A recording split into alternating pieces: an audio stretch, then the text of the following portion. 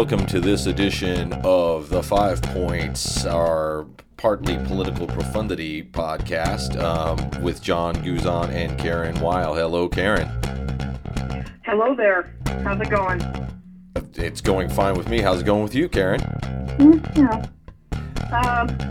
Living here in California, which sadly is besieged by wildfires and sauna-like weather, so good times, but we press on through the best we can. At least as far as I know, you have no Trumps living in California. No, Donald Trump is extraordinarily unpopular in the state. Maybe in the interior he's popular. He ain't popular anywhere else. So it's interesting, the president's going to be doing rallies like every day of the week instead of actually doing his job of leading this country, which, he has not done to begin with, as we all know. But I have a funny feeling a lot of the California Republicans who are up for election, unless it's Devin Nunes in his district or maybe Kevin McCarthy, I don't think they're going to want him here. But we'll find out about him doing his job, whether he's going to be able to continue doing it. There's been a lot of talk of impeachment lately, and so our 5 points today is going to be a 5 points on impeachment, what it means, what's been going on around it, what it specifically means to Donald Trump. Our 5 points are: number one is that impeachment just actually starts a trial. He has to be convicted to be removed, or anyone does who's being impeached. Number two is the U.S. Is the nation who brought impeachment back from the dead, where it had been started in what ended up becoming the UK or in Britain. It hasn't ever successfully been used against a president, though, in the United States. That's number two. Number three, the removal of a nation's president has happened in the world recently. We will kind of visit the South Korean and Brazilian successful impeachments and removals. Number four, the fact that there actually have also already been articles of impeachment introduced to the U.S. House. This is actually in November. We'll talk about that. And lastly, our fifth point, the ratings would be huge. Talking about how Trump seems more intent on having huge ratings, even if it means his impeachment trial. And also what we can kind of take from the last televised impeachment proceedings, which is Bill Clinton in 1998. Let's jump right in with number one. Impeachment just starts the trial. Subject must then be convicted, and he can still be convicted and not be removed. But there's a whole set of circumstances that have to go on before the trial even starts. The House manager, the impeachment proceedings are started by any member of the House of Representatives by presenting a list of the charges under oath or by asking for referral to an appropriate committee. It goes into committee. It goes from there to the House Committee on Rules, probably. House votes impeach managers, then they're called House managers, selected to present the case to the Senate. The trial then would actually take place in the Senate. And then it's a supermajority of 2/3 in order to convict. A lot of hoops to jump through. Yes, there are. It's why, whenever somebody casually, and of course with Trump now, that's another matter. But I remember when George W. Bush came into office, and of course, first term, we all know what happened with that. Then second term, and then in 2006, the Democrats retook Congress, and given the Bush administration was already in so much trouble because of the Iraq War and other ethical issues, there was talk, if the Democrats regained control of the House and Senate, if they could impeach and remove Bush. Of course, we know Nancy Pelosi, and I honestly think this was a wise decision on her part. And I'm not the biggest fan of Nancy Pelosi, to be honest.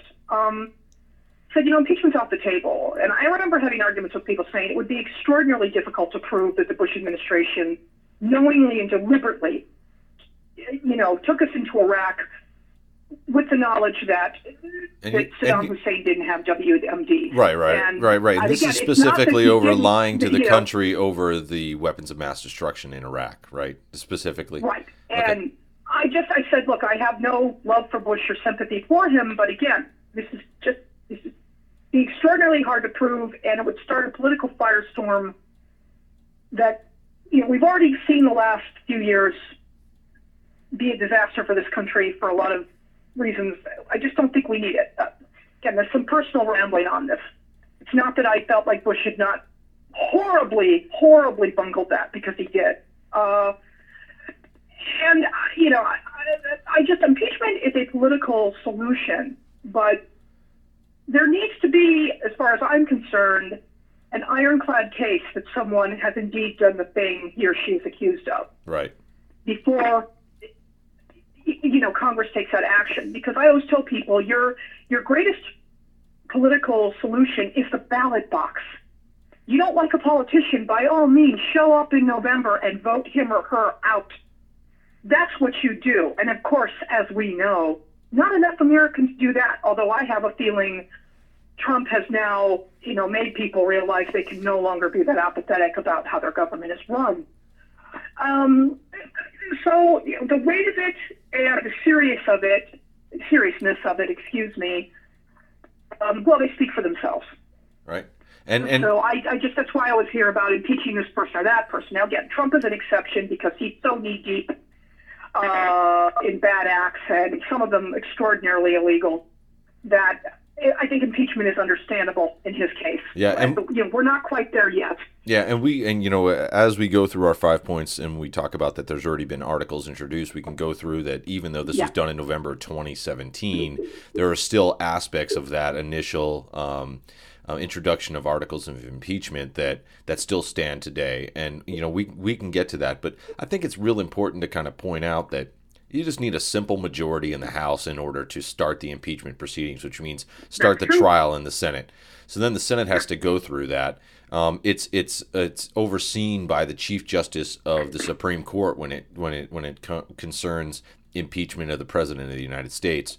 So then you'd bring John Roberts down, and then you'd have the House managers, which would be basically, you know, run the prosecution is how it works. So you'd find members of the House who would then have to push forward why he needs to be removed or censured or whatever kind of penalty that they decide at the end to enact. So, you know, it's a very interesting, you know, I think process to go through.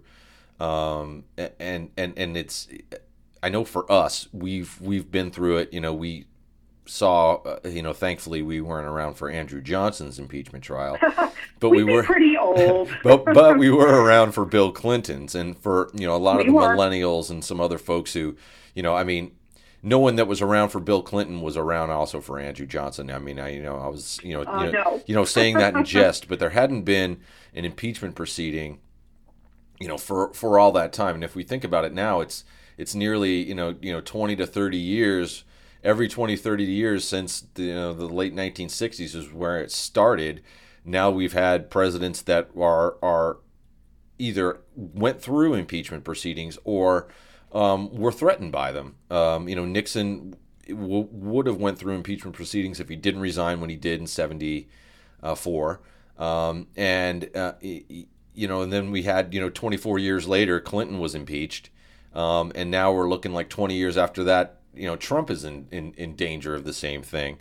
You know, in realistic terms, whether, you know, we were talking about what happened in 2006 with George W. Bush, but that was more talk. It never was really close to possibility like it seems to be now, than was actually happened in 98 and probably would have happened in 74.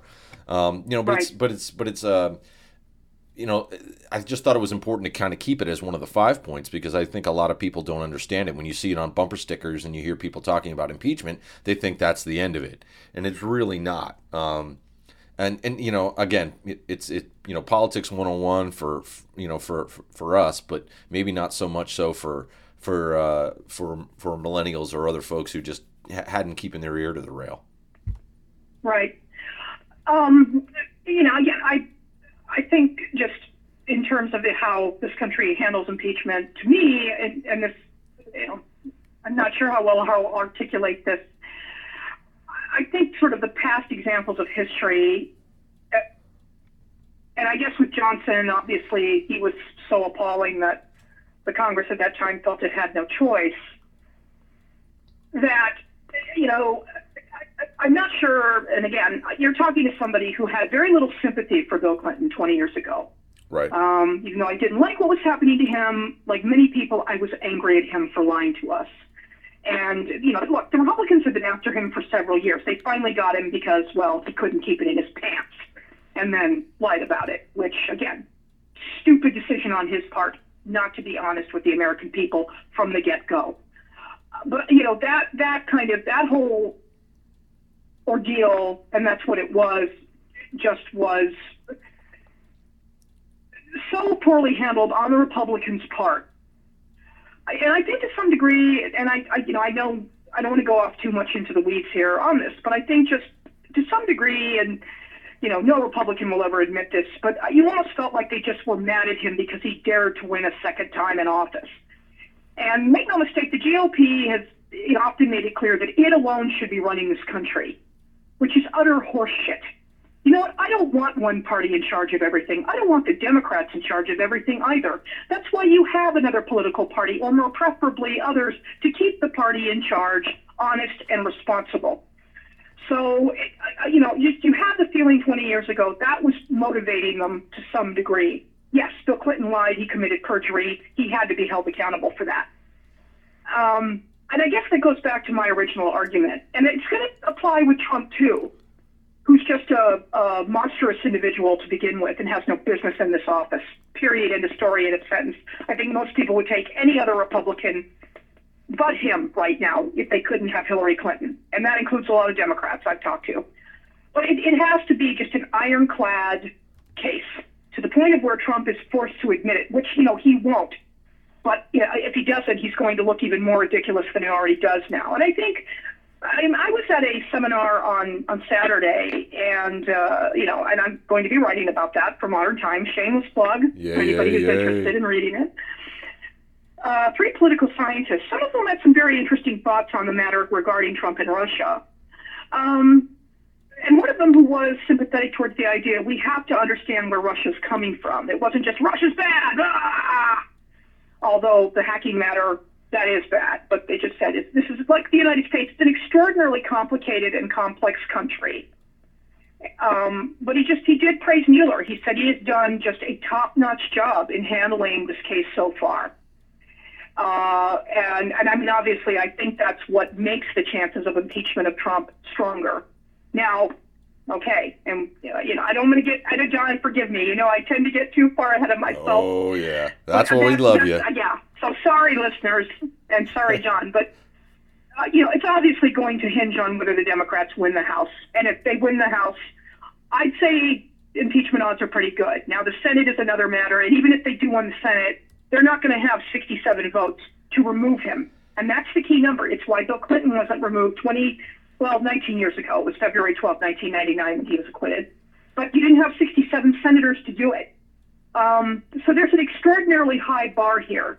Yeah. And as execrable as Trump is, as awful as he is, as we all wish he was gone today, I think we're glad that we have those rules in place, as archaic maybe sometimes as they may seem.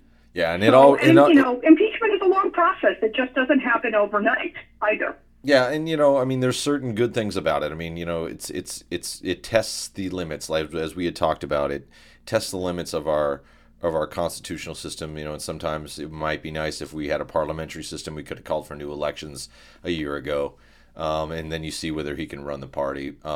But good and bad. Anyway, let's move on to number 2. The U.S. brought impeachment back from the dead, but has not been used successfully against a U.S. president yet. The interesting thing, I think, was that in the House's history of impeachment, and if you look at impeachment across the world, it comes from the process first used by the English Good Parliament in 1376, and it kind of fell out of favor until even the king at the time couldn't be impeached, is what they were talking about. And so that was one of the reasons why our founding fathers put impeachment into the United States Constitution, was that you had to be able to to get rid of the leader of your country. Again, we didn't want to have a king, so we made it very clear that it should happen. So they put it in there. Then there was a lot of discussion on really what that meant, and some people said, well, you had to be convicted of a crime. It could just be that you can't do your job very well. So that's when they came up with the high crimes and misdemeanors as a compromise to those who really wanted to have a huge bar, and those who wanted it just to make it just because they were incapable of performing their job properly. So a lot of things that were there. It's finds that it's very interesting. But then there's been, like we had mentioned already, 2 presidents actually have gone through impeachment and then gone through the trial. Johnson and Clinton. A few more that were threatened. But just a bunch of judges. There was an associate justice, Samuel Chase, who was acquitted. We're talking 1804. The first guy was 1798, not very, less than 10 years after or about 10 years after the Constitution. And then just judges until Johnson. There was a Secretary of War in 1876, William Belknap. He was acquitted. Right. And then it's judges other than that that really have been removed under impeachment in the federal government. There was, from my home state of Nevada, Harry Claiborne, who was quite a character, and he was removed. There was Alcee Hastings from the Southern District of Florida. He was removed, and one from Mississippi, Chief Judge of the Southern District, Walter Nixon. So, the Senate has in the modern era, including one as recently as 2010, Mr. Thomas Porteous, excuse me, I think that's how you pronounce it, from Eastern District of Louisiana. It seems like, to me, and again, these men all had messed up records and were convicted and removed. So, there were strong cases against them. But obviously, I think we tend to, just politically in the optics of it, Americans tend to be more relaxed when it comes to removing judges. Obviously, because this person is not the president of the U.S. It is a judge. I'm not minimizing the importance that person has in their particular legal district, but it's just interesting. There have been far more judges. Obviously, again, as I keep saying, removal of a president is a pretty massive thing. But, you kind of looking through a list I'm seeing of judges who are removed, it sort of blows your mind. My goodness, it's more than a few of them. It's surprising. I think it's interesting that it's only in the federal government. It's only been used 19 times in 200 years. Right. But six... It's not that many, but certainly more than presidents. You have more examples of state officials. Of course, we know one more infamously, the governor of Illinois, the former one, Rod Blagojevich, who was also kind of a loudmouth. And in the federal government, was removed in 2009 from Illinois. So, and then recently, the governor of the Northern Mariana Islands, Benito Fitial. Excuse me for butchering that name. Frankly, I don't recall hearing any or seeing any publicity or press about that one. Blagojevich, of course, especially because he was from Illinois, as state Obama was living in, and when he got elected president, and he wanted to take over a Senate seat. Of course, that one President Obama was vacating. Blagojevich was also known for his hair and just especially ridiculous comments. But clearly there was a pretty solid case against him. So he's out. He's out of office. He went to prison. Of course, the last time I checked, his wife was asking Donald Trump for a pardon. We'll see where that goes. Yeah, I just thought it was interesting. And when we look at what's happened in our federal government, there's been like 19 since the Constitution was set in 1789. 11 of those are since 1900, and 6 of them are since 1986. So, it has been increasing. It has been something that I think it's been a part of the, you look at there's times, it was early on, there was a few because it was like something new. And then it seemed like to be that there really wasn't anything. And then there was a few right around the Civil War period. You had West Edge Humphreys and Andrew Johnson during the Civil War period. You had a Mark DeLahaye who resigned prior to trial. There was one after that, Belknap, that we talked about, and then there wasn't one for 25 years, and then a few, that seemed to just be scattered. But then you get into the 80s. There's 3 in the 80s. Clinton once in the 90s, and it just seems like it's a little bit more indicative of our times. It just becomes an element that maybe people want to use. And then close to home, like we had talked about, Blagojevich, Evan Mecham was removed also in Arizona, basically for being just incompetent and making Arizona look horrible. Besides the fact that he just couldn't do things. I mean, obviously the whole Pickaninny's comments and some other things didn't losing the Super Bowl because of that and MLK Day. It all didn't do. He just made horrible comments that bordered on racism. Another minor thing I want to point out, which I'm sure you know, is a native Arizona, and it was a gay Republican businessman named Ed Buck, as I recall. That was his name, who led the charge of the public campaign to get Mecham impeached. To me, there was a grand irony in all of that. But I think I feel obviously because we have a nonstop news media today, for better and worse, they're just people know more about these types of cases, and therefore that may very well that may encourage greater support of impeachment of either a president or of federal officials or state officials. People are just more informed.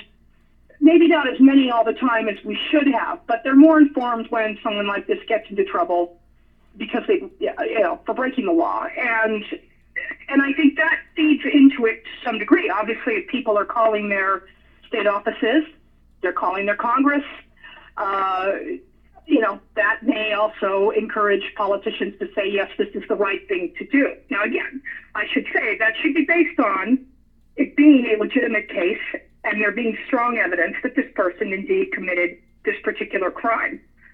But I just think there's a mix here. It's both, the rule of law, it's media attention, and just how responsive are the public.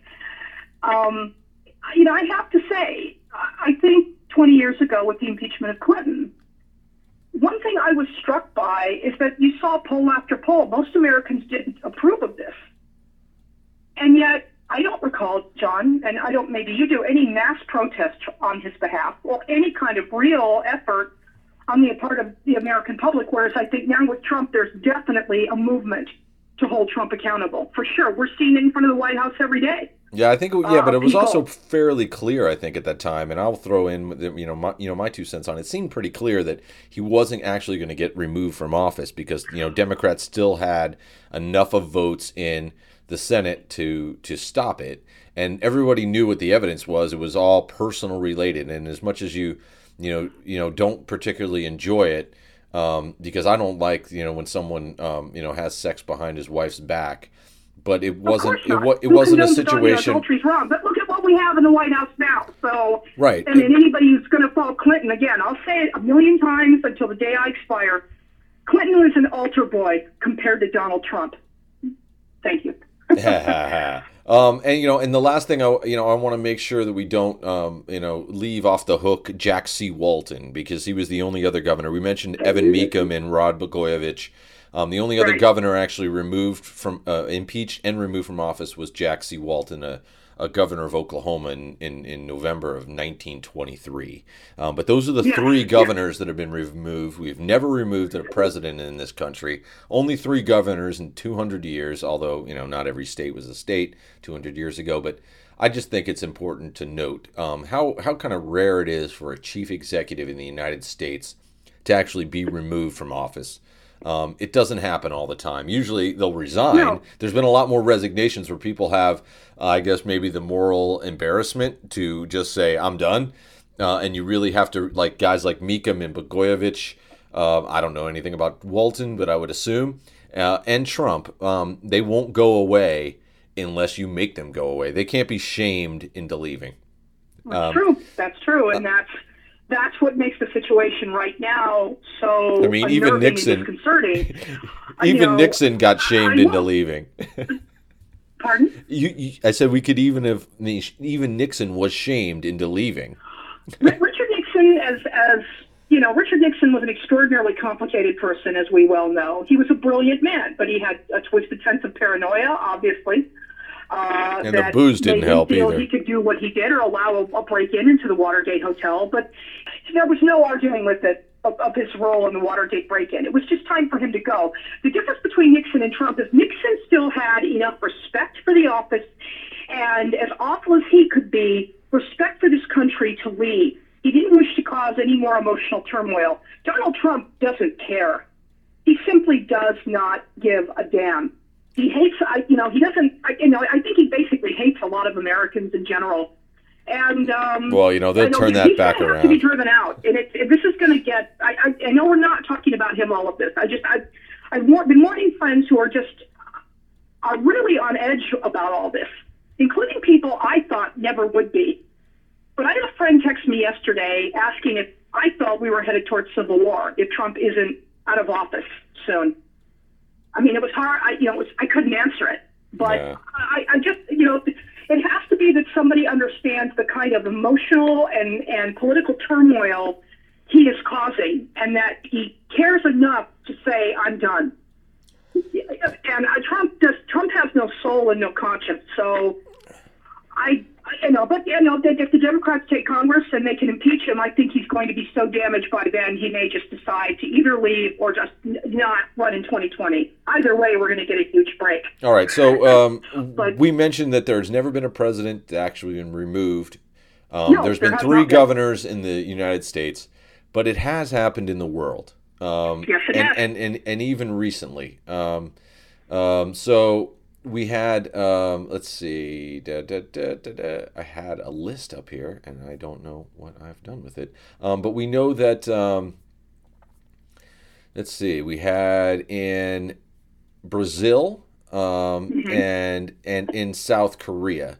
And I don't want to, destroy her name here, but I guess it's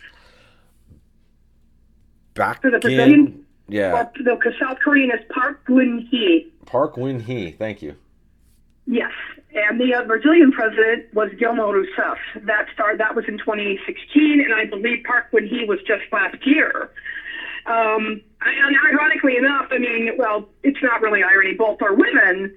That's sort of, some would argue the Brazilian impeachment was extraordinarily shady. Brazil, like the United States, has a very strong right-wing movement that never cared much for Rousseff and really turned on her. What I know about that, I wouldn't be able to give a firm opinion if I feel it was fair or not. But I think with the South Korean president, it absolutely was necessary. She had been, proven to have committed more than a few corrupt acts, and you can't blame the South Korean people for just saying, this is enough, we're done with this. And I'll tell you what, you saw pictures of just monstrous crowds. I don't mean that in a bad way, but just massive crowds out there calling for this woman to be removed. Which just goes to show, and I remind people, when you speak out and you show up, it matters. I think in this case in Brazil, while there was, I think among the conservative crowd, there was certainly support of it. I'm not sure that a lot of other Brazilians were all that strongly opinionated from everything I've read. But nevertheless, there were enough charges against her that the Senate felt it could do that. Now, she wasn't, for instance, the first Brazilian president to get in trouble. There was Fernando Collor de Mello, right, in 1992. He had impeachment proceedings against him for mismanagement, and he quit. He and the Senate barred him from holding any other office because of bribery, evidence of bribery and misappropriation. Of course, Brazil has certainly had a political history with a lot of turmoil. I think South Korea less so, but as we know, there have been attempts in Austria. I'm looking at a list here of other countries where they have tried to attempt to the laws about them. But it's still, I think it's something that, especially if a country is stable politically and economically, it's a rare, like our country, it's a very rare thing to happen. I should of impeachment in Austria. My apologies on that. So, we talked about Park Win-hee, right, and Dilma Vana Rousseff, but also a name that maybe we are familiar with, Viktor Yanukovych from the Ukraine. Yes. He was impeached in 2014. Yes. And I think that name should be familiar because he worked for Paul Manafort worked for Yanukovych. Isn't that right? That is correct, and we all know what's going on with Manafort right now. He's on trial and may be going to prison. So yeah, Ukraine in the last 10 years, of course, has had a tremendous amount of political turmoil. Never mind what's going on with the annexation of Crimea right now by the Russian Federation. But it seems like every year there's some political uproar there with a lot of protests. Yanukovych being the most recent example. And in the case of him, it led to, when there were protests to remove him, it led to deadly armed forces being used against protesters.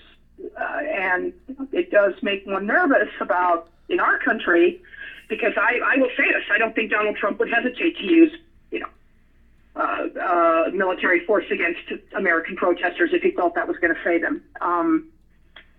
I think other American presidents would not do that. But then again, they respect our laws in this country.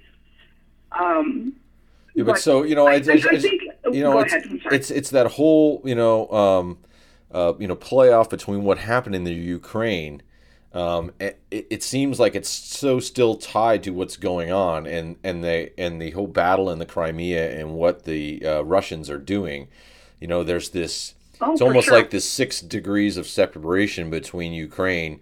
If for those who don't remember, it was Viktor Yushchenko, the guy that was poisoned and ended up looking like the Elephant Man almost there for a while because he was poisoned by his face. I mean, I remember that when that was happening. It was absolutely horrifying. And frankly, and I think that's that was I believe 2005. I might be wrong on that year. It's when I think the international community really started looking at Vladimir Putin as maybe not public enemy number one, but clearly his record was starting to amass, dead bodies and then there was the poisoning of the Russian agent in the United Kingdom in the mid-2000s. So, but I think you also have in Ukraine, that force aside, you do have a very awoke and politically active and aware public. And I think that's part of the reason there has been so much pushback to what, either the Russians have been doing or Ukrainian leaders have been doing. It's I think, a lesson for this country in many ways.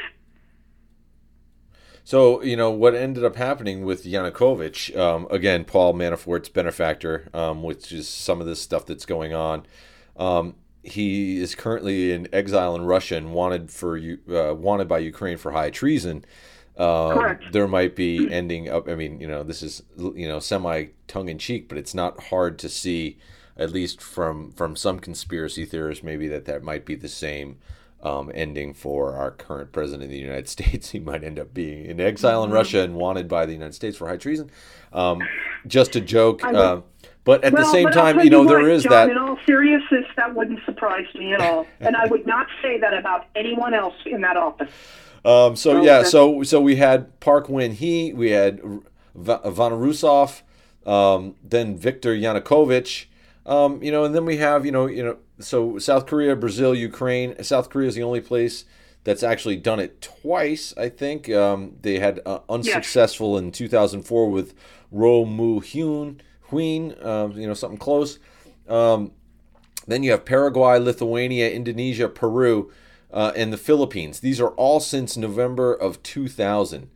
It's just become a little bit more, and then, around the Bill Clinton time, it became,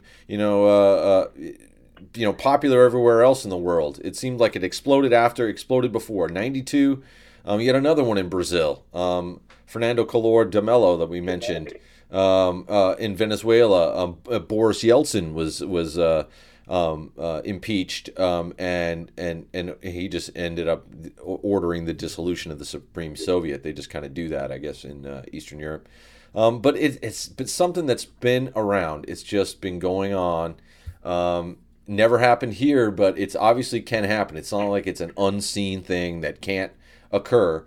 You get enough public pressure, enough wrong behavior by a chief executive, and that's the nature of a democratic society. I think that's the important thing to note here. And some of it is, if you really want to be an American patriot, maybe you resign instead of putting your country through it.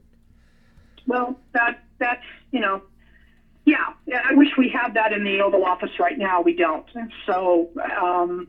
Well, let's move on. It's extraordinarily disturbing, all of it. Let's move on to a fourth of our 5 points here that are actually articles of impeachment have been introduced into the U.S. House already. This was done in November of 2017. And let me just kind of give a rundown of actually what it says. And it is, let's see. Article 2, Section 4 was drafted for this reason, is what Rep. Al Green told ABC News in 2017. And the 5 articles: obstruction of justice regarding the Russia investigation and the firing of James Comey. Valid or not? Still valid? I mean, look, Donald Trump himself. Here's what I tell some of his bigger defenders. Donald Trump himself has talked about doing these things. He basically said he fired Comey because of the Russia investigation. For starters, he constantly writes stuff on Twitter that makes him look even more guilty. I will say that the House Democrats that introduced these articles of impeachment have a much stronger case than people who introduced them against George W. Bush. And there actually was an impeachment movement, a small one against him in Congress in November of 2007. Didn't go anywhere, obviously. But, Trump he always makes it worse for himself. And, will this end up actually being the articles they impeach him on? I don't know. But they certainly have a stronger case than others have in the past, in my opinion. So we had the first article was for obstruction of justice. The second was for foreign emoluments. The third was for domestic emoluments. The fourth was undermining the independence of the federal judiciary and the rule of law. Right. And the fifth was for undermining freedom of the press. It seems like those haven't changed. They've never been settled either. So, it's not just people complaining. It's that he's been saying, there is a case being made that these things are in violation of his role as president, his oath that he took of office, and so that they're still there. They seem to still be there. As we know, it was Representative Green, Representative Steve Cohen, Luis Gutierrez, Marcia Fudge, John Yarmuth, and Adriano Espaillat, I'm guessing on that. They were the ones that introduced it. Against the wishes of Nancy Pelosi and Steny Hoyer at the time. And we know why they're doing that. And that's because... Well, I think if you're asking me, obviously and Pelosi tends to be, it's one of the problems I have with her. She's she's very effective behind the scenes, but as sort of the voice of the Democratic Party, she's, always comes off as sounding a bit weak and a little bit hesitant. I think they're just concerned about these kind of purple or red state congressional districts where their candidates really have strong chances. But if they push the idea of impeachment too much, it's going to turn off. I don't think it'll turn off Democratic voters, but it'll turn off that percentage of independents that they're going to need to win. So to me, in my mind, that's the reason they're hesitant about that. I think just, and again, I understand the Democrats, their attitude is we just want to make sure that, again, there's such strong evidence against Trump that he can't back out of it. That's the only reason I can think of why they're not in favor of this right now. In fact, they don't have the numbers in Congress to vote for impeachment anyway. You see, and that's where I fall on this one. Yeah, that's where I fall on this one. Exactly where that last point you made is that she's a realistic politician, and she knows she is realistic. I'll give her that. She knows us doing this does nothing. It just makes us seem like we're the boy who cried wolf, and politically you can't do that too many times before people don't take your position with any kind of feelings that it's necessary. Eventually you start saying it over and over again and nothing gets done, and it's just like yada yada yada. I hate to use a Seinfeldism, but it's one of those things. Why even go there until you can actually do it? And I understand that. And I don't think any of us would say that she hasn't been critical. And Democratic leadership in the House hasn't been critical of Trump. It's just that they realize we can't go there. Do you agree with that? That their attacks are still valid. It's just that they're realizing that they can't go to the impeachment level yet, and that's why we shouldn't be doing this. But at the same time, the last point I want to make before you answer is, but at the same time, while Pelosi, Hoyer, and all the rest of those leaders say, well, it's not the time to do it, do you think that they still encourage certain representatives to do it? And so that they could say, well, we're not supporting this right now because they know that they can't, and they know that it's not practical, but they wanted to do it just so somebody does? Do you think that's really a fine, higher level of the political game is supporting something and then not saying that you're supporting it because politically it's better if you don't? I think in the case, to me, just the Democratic Party, certain polls show that a sizable, or a slim, I should say, majority support impeaching Trump, or at least that they certainly support the Mueller investigation. And, if it turns out that he's guilty of these things, that he should be removed from office. But I don't think that critical mass has been reached right now with the public to impeach Trump. I suspect that might grow. Now, and especially if the Democrats win the House, if things fall into place here, and a lot of this hinges obviously on Mueller's report's going to be out. There is some talk, it's just talk, that Mueller may wait until after the investigation, so there can be absolutely no whining from Republicans. This is political. If he releases it before the election to sway voters' minds, a la James Comey releasing a certain report that swayed a certain amount of voters, causing Hillary Clinton to lose the Electoral College. Although, again, I think Trump's win in Wisconsin and Michigan, to me, those are highly suspect. But to me, all but the timing and sort of the public input here matter a lot. Although at the same time, Trump's fan base may show up to protest if he's getting impeached. I don't think most Americans are going to. They're not going to cry any tears. They may not necessarily be speaking out or reacting, but I think I frankly think it's almost going to mirror what happened with Bill Clinton. But it's sort of in reverse, that most people dislike Trump and would prefer he not be in the office. I just think I'm trying to articulate this well. I'm sorry. I think there will be more protests, but I don't know if we'd see any kind of extraordinary movement a la the Women's March. But here's my disclaimer. I might be wrong. Donald Trump is horribly unpopular, and there's no question. I think people are they're getting very tired of the drama around him. So this is a very circular answer I'm giving, I know, because so much is involved in it. It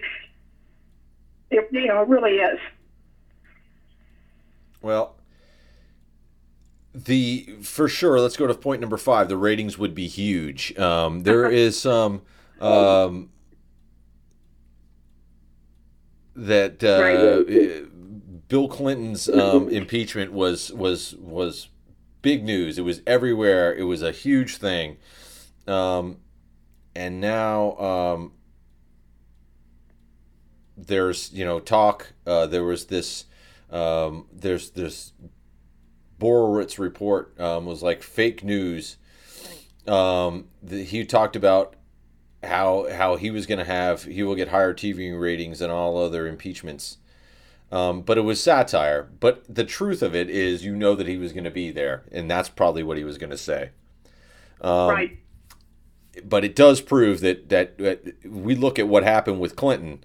It became huge news. I think what we have is a 1998 New York Times story. And what did they call it? I think waiting for the figures released yesterday, which is December 23rd, 1998. So December 22nd, 1998. Impeachment events on Saturday had the highest ratings of any single day in 1998. And it was the birth of the Fox News Channel. It was the highest single day ever in the 2-year history of the Fox News Channel. It was only the 4th highest in 2.5 years of existence for MSNBC. So, it goes back to really when those two networks started, which now we kind of see as stalwarts, which now, that was 22 years ago. But we know that those ratings would be huge, and we know that Trump would be playing it for political wins, and might even make an appearance in the Senate, I think, to defend himself. I wouldn't rule that out, although Bill Clinton did not do that. No, he didn't. But so I guess my 2 questions for you is, if Trump does get impeached, how big do you see it being? And number 2, do you think he actually goes down there and tries to do it himself? Well, yeah, I think obviously, even though they wouldn't necessarily all be in the streets at once, and again, I just want to say as a disclaimer to my earlier call, I think while a lot of Americans wouldn't necessarily be in the streets en masse, there have been just tons of protests against Trump since day one, and that's no accident. But a lot of people would be watching this on TV or the radio or following it online. As for him showing up, Trump is so deluded and arrogant, he would probably try. I have no doubt his advisors, if they had any sense at all, would be either literally probably tying him to a chair to make sure he didn't do it. Although we see, obviously, again, and I don't mean to divert here, but just this idea that, John Kelly was going to be the adult that would, change Trump's behavior. Well, we know that's garbage. I don't think they could stop Trump. I frankly think he'd end up. It's why, he didn't want to talk to Mueller for all their crap about Giuliani et al. That, yeah, he's ready to talk to Mueller. No, he's not, because he knows that'll be the end. So, there's a political analyst, broadcaster named Bob Cesca, who has a podcast, and very outspoken liberal. And he's right when he says Trump makes things worse for Trump. So I wouldn't be surprised that he would try to do that. Would it help him? I will say firmly no.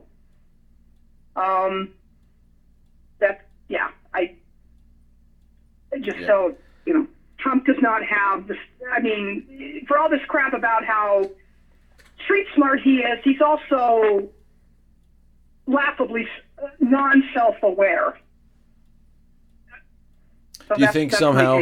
Do you think there's no doubt whatsoever that it'll be televised, that C-SPAN or they won't get into the Senate?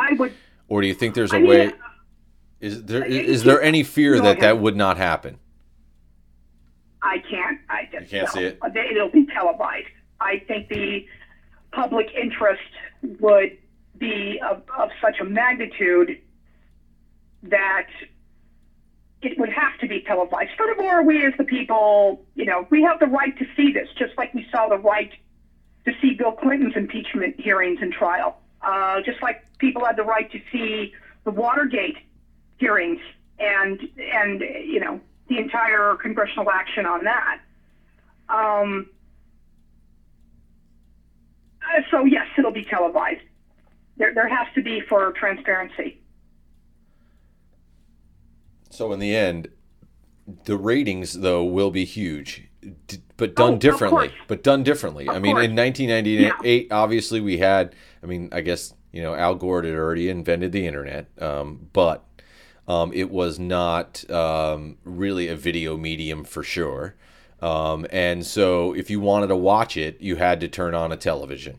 That doesn't happen these days. You can have people anywhere on their lunch break. It allows for a lot more insular, I think, expression. Where people used to still have to get together. You'd have those people that used to get together for O.J. Simpson. That was the other point that was made at the time, was that O.J. Simpson, the case and the death of Princess Diana still kind of outweighed the Bill Clinton thing, and I think that's for different reasons. I don't see that this, because it's not about sex and sex only for the most part, or perjury relating to the cover-up on that sex, which is what Bill Clinton was. This is, about whether you conspire with a foreign government. I see it being just as big. But another interesting thing there was that maybe we can see what's going on with Trump's criticisms of the National Football League is that the only thing that beat the Clinton impeachment on that Saturday was a Jets-Bills football game, which drew ratings that dwarfed those covering impeachment. So still, no matter what, it seems like people will still be more interested in football. I don't know now that Trump is kind of weak in football, but it's going to be a very interesting time, I think. And obviously, I think if we get to that point, they'll know that they have the votes. Because I don't think the Democrats are going to go there. It's different than, as we mentioned, with Clinton.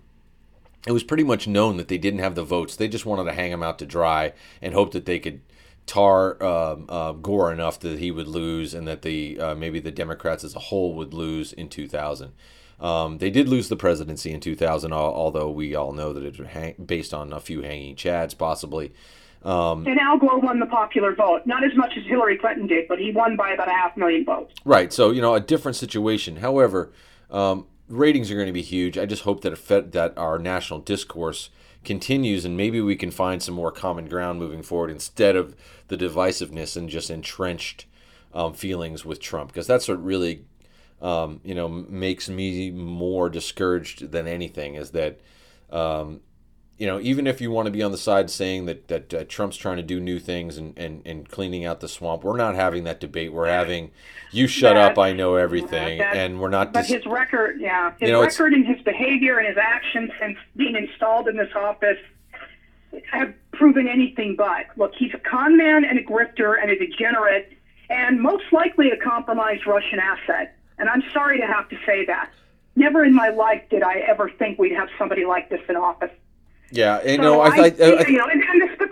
entire situation is extraordinarily complex, and I would just say to people, you're going to have to pay attention and follow it closely. This is not just a dude, an intern, fooled around. There was some evidence on a dress. He lied about it, and he paid the price, as he should have. This is an extraordinarily multi-layered situation, and it's just not junk food. It's this nation's stability and its election integrity, on the brink. And that's one of the reasons I think you haven't quite seen, even though people just dislike Trump intensely, and make no mistake, another thing I want to say here, what Trump and his minions are doing are they're just muddying the water so much, they think, and they might be proven wrong, that people will just say when Mueller comes out with this paper, well, I don't know, whatever. I don't think their plan's going to work in the way that they think it is.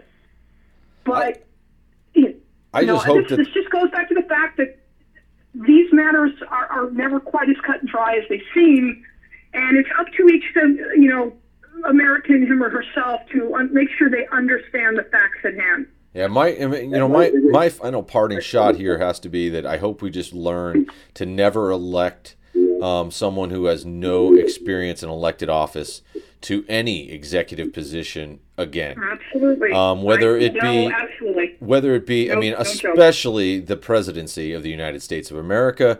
But, and this kind of came up to me. I mean, I've thought this, and, for our regular listeners on the podcast and for you, that I've been harping on this since, late 2015.